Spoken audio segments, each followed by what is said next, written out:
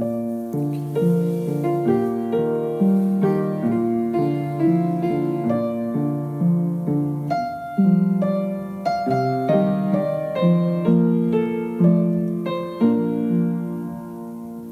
and welcome to Rippercast, your podcast on Jack the Ripper and the Whitechapel murders, as we bring to you recordings from the audio archives.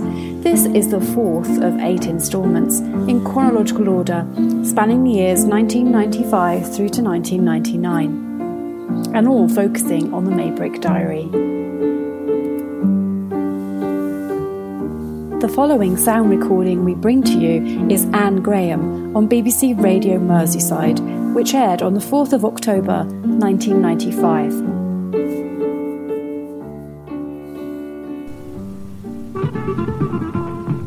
Hello again, Bob Azurdia here. And in recent weeks, the amazing story of the diary owned by the former Liverpool scrap metal dealer Mike Barrett has moved in new and increasingly sensational directions.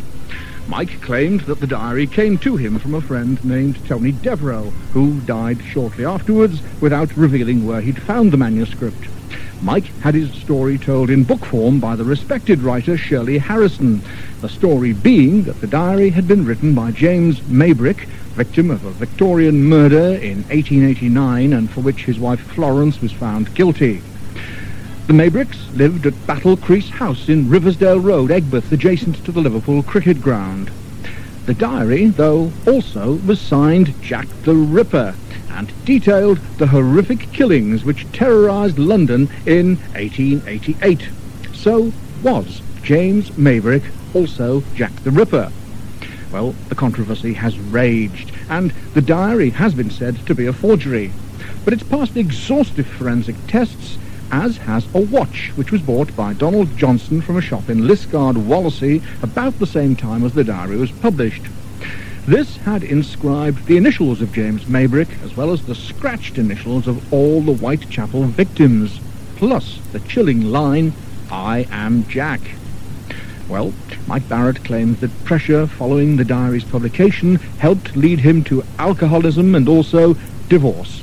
His former wife, Anne, now Anne Graham, having reverted to her maiden name, has helped fuel the controversy. Just as the book was due to be published, she made a sworn statement to the effect that she's known all her adult life where the diary had been, and had actually been responsible for it coming into her husband's possession via Tony Devereux. Anne, you've certainly helped muddy the water somewhat. Yes, that is correct. First of all, I'd like to tell you the story from the beginning, if that's of any help. I'll just give you a brief outline of the story. In 1968, we were moving house, and I found the diary. It isn't diaries, by the way, it's one journal, in a tin trunk in a cupboard, which contained 20 years of junk. Who was we moving house at this time? My father and myself. We lived with my maternal grandmother. So this was before you were married? Yes, I was about 17, 18 at the time. I found the journal and I took it to my father and You found it? Yes.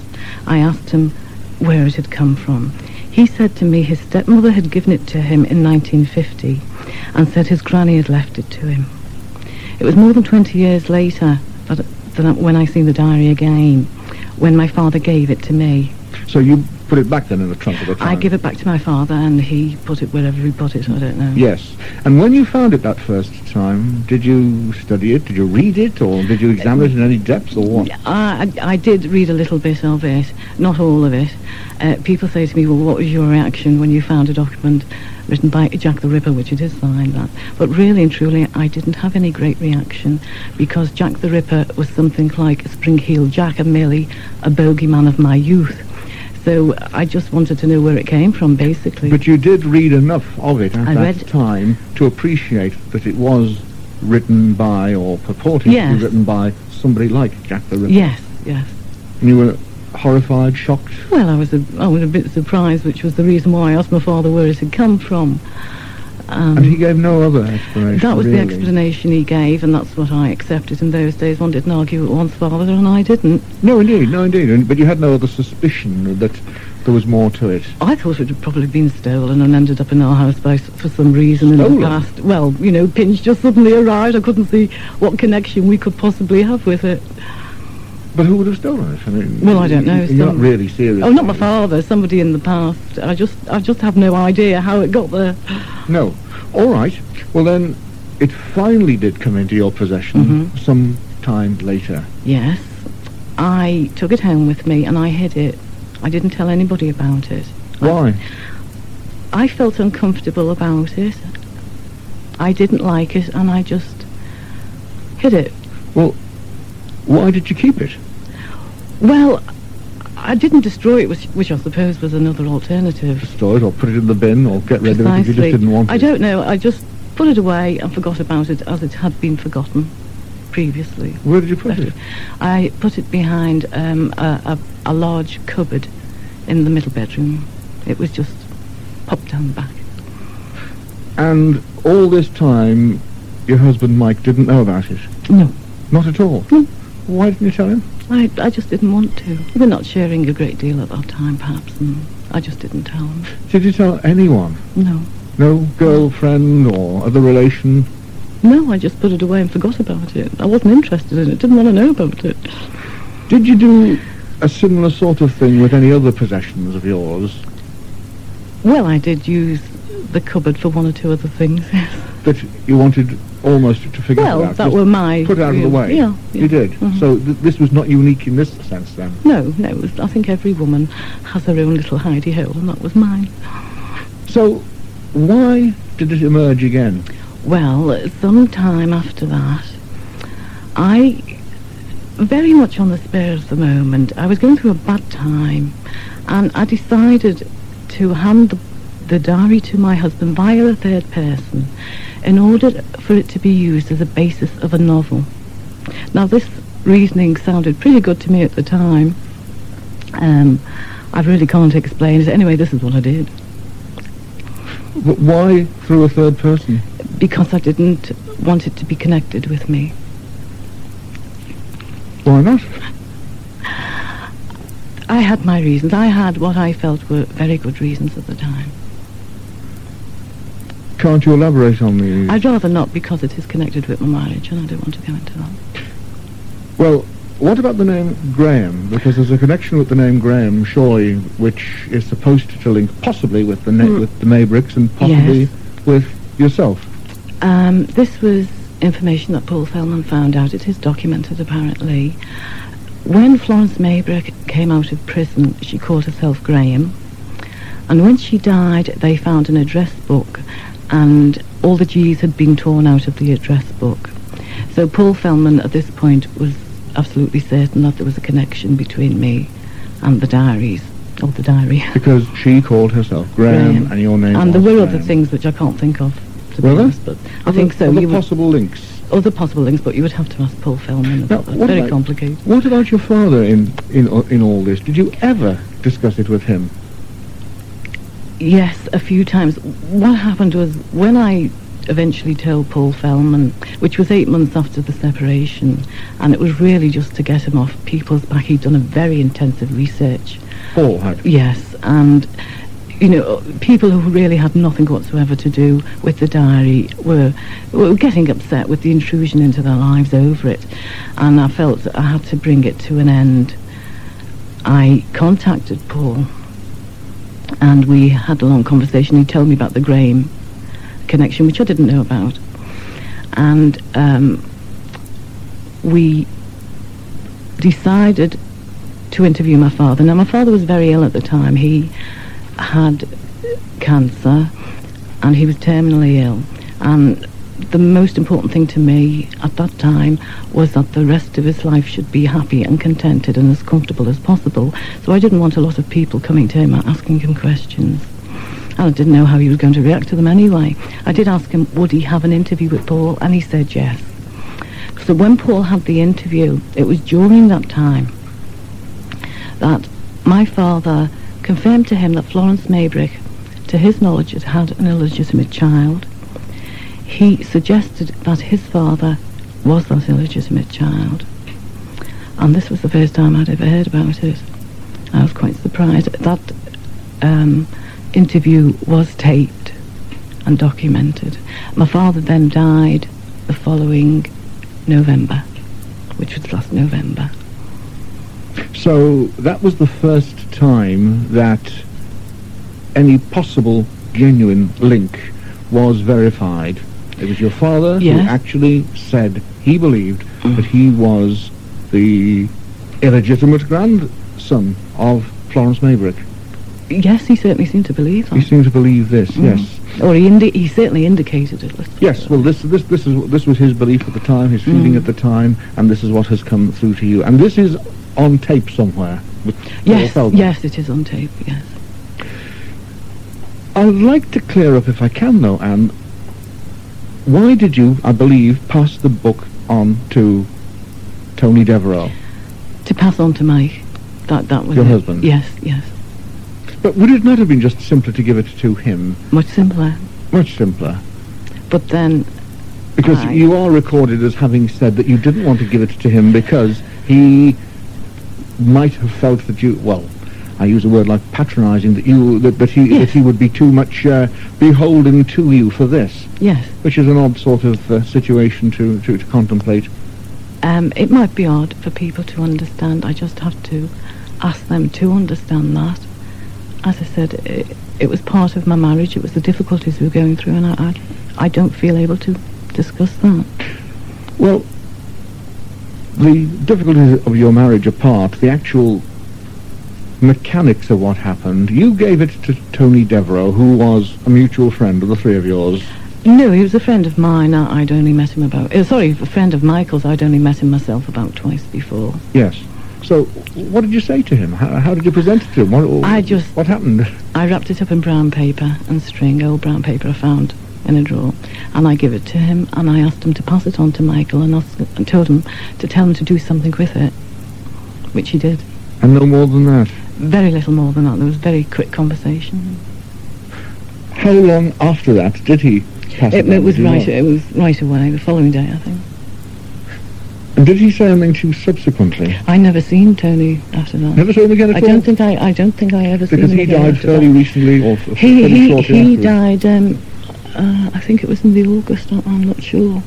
But it was fairly soon, matter of months afterwards. That was quite a surprise as well. And then when Mike got this into his possession, and became all the searching for where it had been hidden for many years and so on. How did you feel at this time when so many people were searching for its roots, for where it had been hidden? He says he thinks it was in the building in which Maybrick had his office. I felt very guilty over it, actually, but at that point I didn't think there was anything I could do about it. Now, I'm not for a moment questioning or doubting your word, but is there anyone else who could verify what you have to say? Have you brothers, sisters? Did anybody else know about it? Aunts? No, nobody knew about it. Nobody? Well, as far as I can make out, nobody can. We have done a lot of research in that respect, but we can't get anything definite on it now. Nobody had ever seen it other than yourself and your father, as far as you knew? As far as I'm aware. And in those last statements with your father, can you recall anything particularly which he said, which registered especially with you, which would help prove the veracity of the diary? There was so much. I really can't think. One of the things he did say to me, or he said too, I think it was one of the researchers, Keith, he said, if I'd have known I had a document with perhaps a lot of money in my possession, I wouldn't have slogged my guts out in a rubber factory for 30 years. So perhaps that sums up his feelings about it. So he had retained it all the years, but really hadn't appreciated that it was of wider public interest? I don't think, no. I don't know what he thought about it, really. Did he actually say how it had come into his possession? I appreciate via the parents and so on. Yeah, well, as I said before, that's how he said it come into his possession, that his stepmother had brought it to him at the Christmas of 1950 and said that his grandmother had left it. She actually brought other stuff as well that she'd been holding for him since he came back from India. He was married, I think, in 1948, and he'd left. He'd left papers at her home in a suitcase, stuff he'd sent back from India, and the diary turned up with that suitcase when she brought it round, which was actually the year she died. So, is there any possibility of any other documents or any other papers from? Well, if there are, they're gone now. Have they? Yeah, have I should they? think Everything's so. all been slung. I mean, you don't have any access to grandparents' old stuff still, or there are no suitcases still with stuff in? To my knowledge, no. No. Have you looked? Well, there's nowhere to look, really. I mean, my father's gone now. That was the last bastion. We've spoken to an old aunt who's still alive, and she hasn't got anything. No. And another aunt who actually just died a few months back, and she never had anything that we could find. What do you feel about it yourself now that you suddenly find yourself thrust into a very unusual prominence after leading, if I may say, an ordinary life? Yes. And then suddenly you find that you are possibly the direct descendant of a mass murderer? No, well, actually, if it's what we think it is, or what Paul Feldman's research has indicated, it's Florence that I'm connected with, and she was not a mass murderer. She might have been a one-off killer. Well, she was, I think, an ordinary woman in an extraordinary situation who managed to survive. That sums up Florence, I think. Perhaps her husband was a mass murderer. I don't know. But do you feel different because of this? No. I feel very silly, actually, about it all. I feel very embarrassed. I don't like coming to give interviews. I'm a private person. I don't want everybody knowing my business. But that's been the biggest problem of it, I suppose. Nonetheless, you are now involving yourself in further research. Yes, because I got interested in it. Mainly I got interested in the Florence Maybrick side. The Ripper leaves me cold, actually. Yeah, I think he left a lot of people that way, I'm afraid, didn't he? Well, there are a lot of people who are very, very interested in the Ripper. I appreciate this. Yes. Well, so now what direction is your research taking? Because I know that you are working to some extent with Paul Feldman and hopefully towards a film. Yeah, the film deal came through some time ago. As far as I'm aware, I don't really know a great deal about it. The last thing I heard was that the script was actually being written, but how far they got on that, I don't know. So what are you actually doing with regard to research? Still carrying on with research. I help out some typing up documents and stuff like that, really.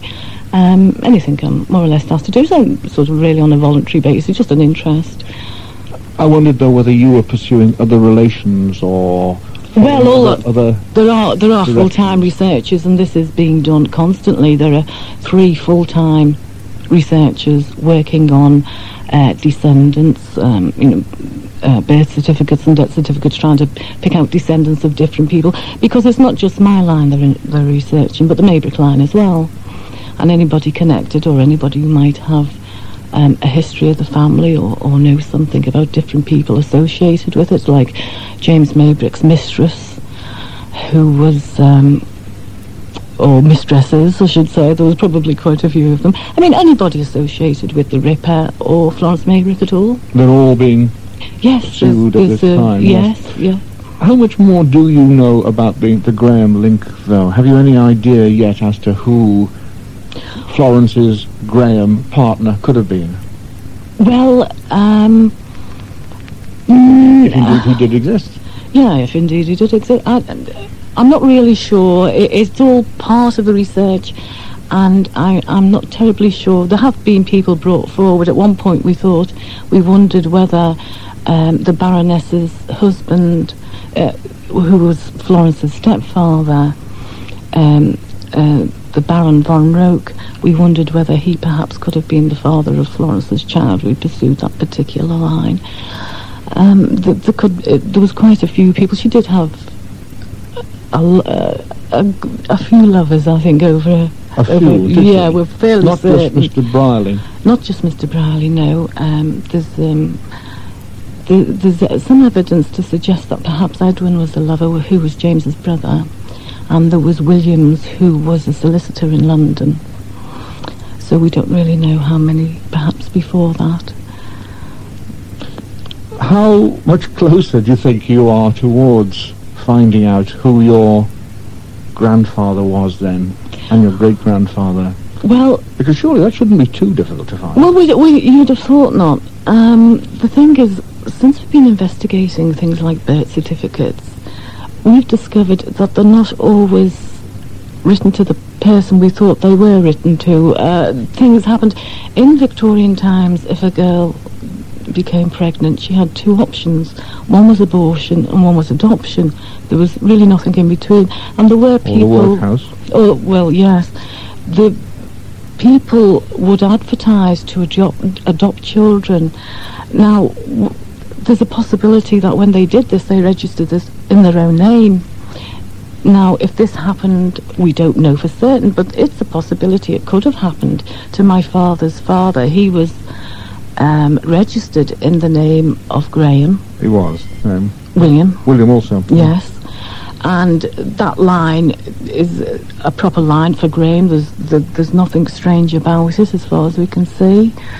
So we, it's all supposition. You don't really know.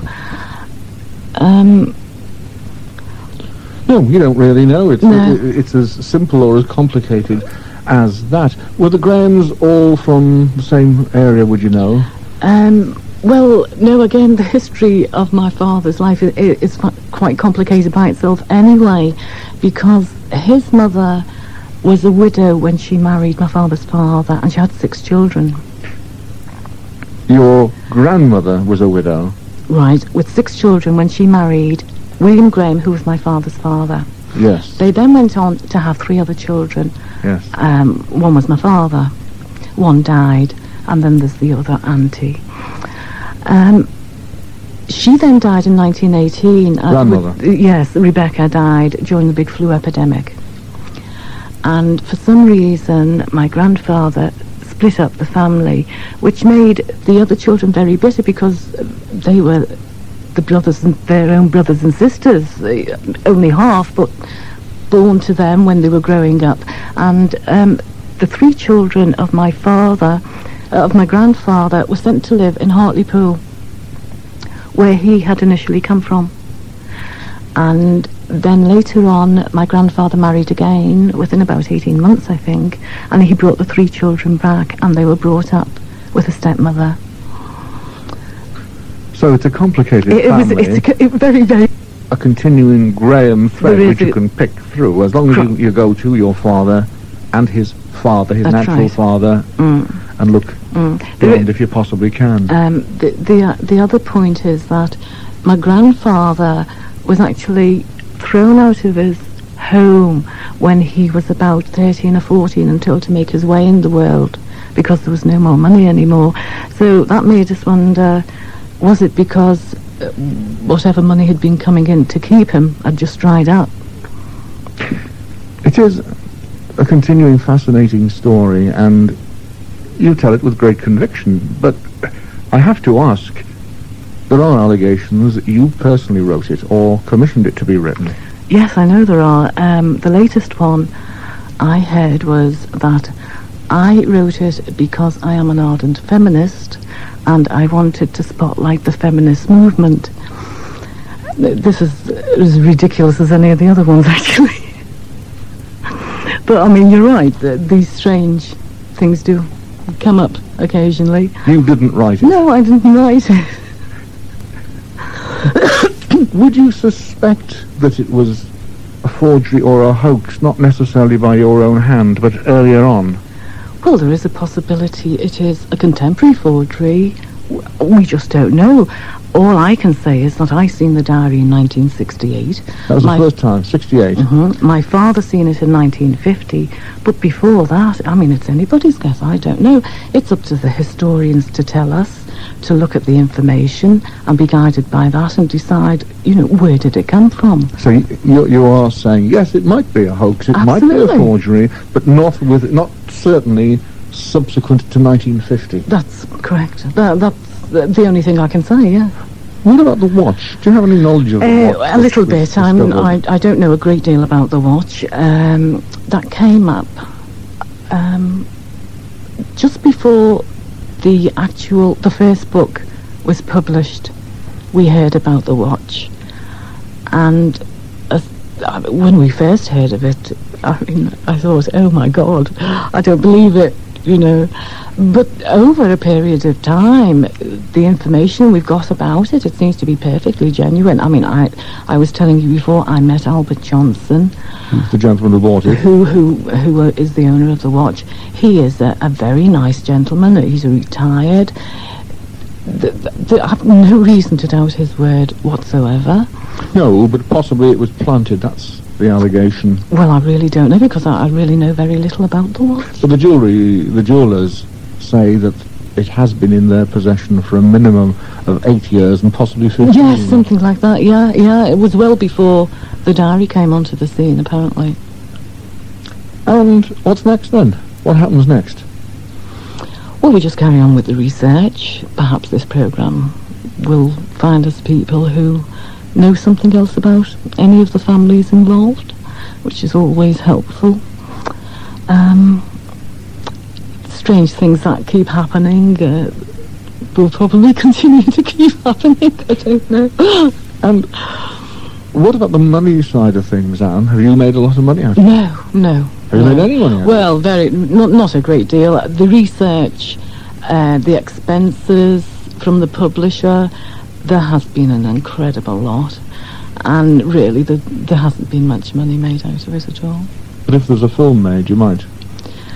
Well, I think most of even the advance from the film has been set up in expenses. There has been a little bit of money, but not a great deal. Almost everybody involved talks about the curse of the Ripper and how it has adversely affected them in their life. Have you felt this too? I don't know whether things would have happened the same anyway. There are a lot of coincidences throughout. There were strange coincidences we found out in the research that really didn't indicate anything, but were absolutely made the hairs on the back of your neck stand up. There was one that I find fascinating, but it doesn't mean anything. But when Florence Maybrick died, the date the body was found was the 23rd of October. The doctors decided she probably died on the 22nd. I was born on the 23rd of October, and my daughter was born on the 22nd. No, it doesn't mean anything, but it's creepy. Yes, indeed. Yes, indeed, it is creepy. The whole thing is creepy. Do you wish that it had not happened at all? Yes. Do you? Oh, yes.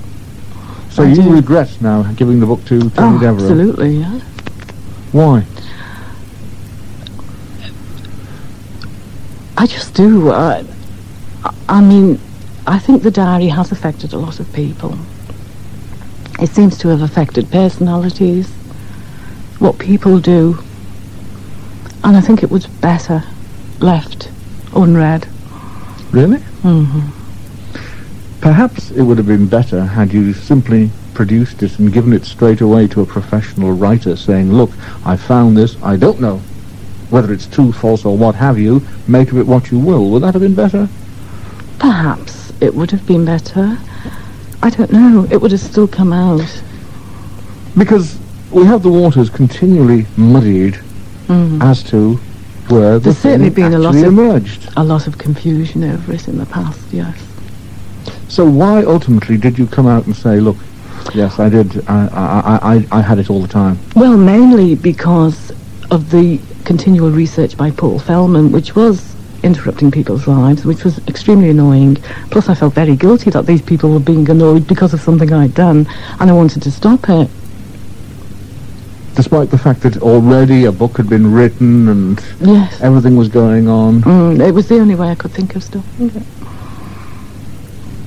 Because some people may say you thought it was a way of stopping it, which... Yes, fair enough, some people will say that. Which may not necessarily have been accurate. Yes, well, some people will say what they want. People will believe what they want to believe in the end. Some people, it's not in their best interest to believe it because they have a lot tied up in the Ripper industry, if you like. I don't know, because I don't have that information to be able to say it is genuine. There's a possibility James Maybrick wrote it, but was James Maybrick the Ripper? I don't know that.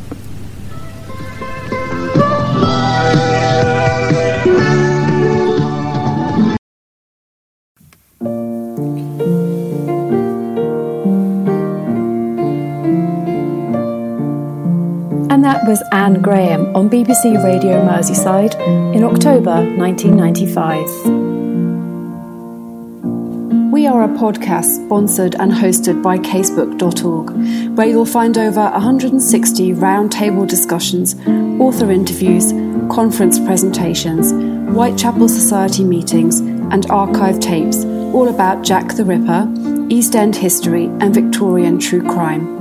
If you have any questions or comments about any of our releases, feel free to contact us on the Casebook message boards or find us on Twitter and Facebook by searching for Rippercast.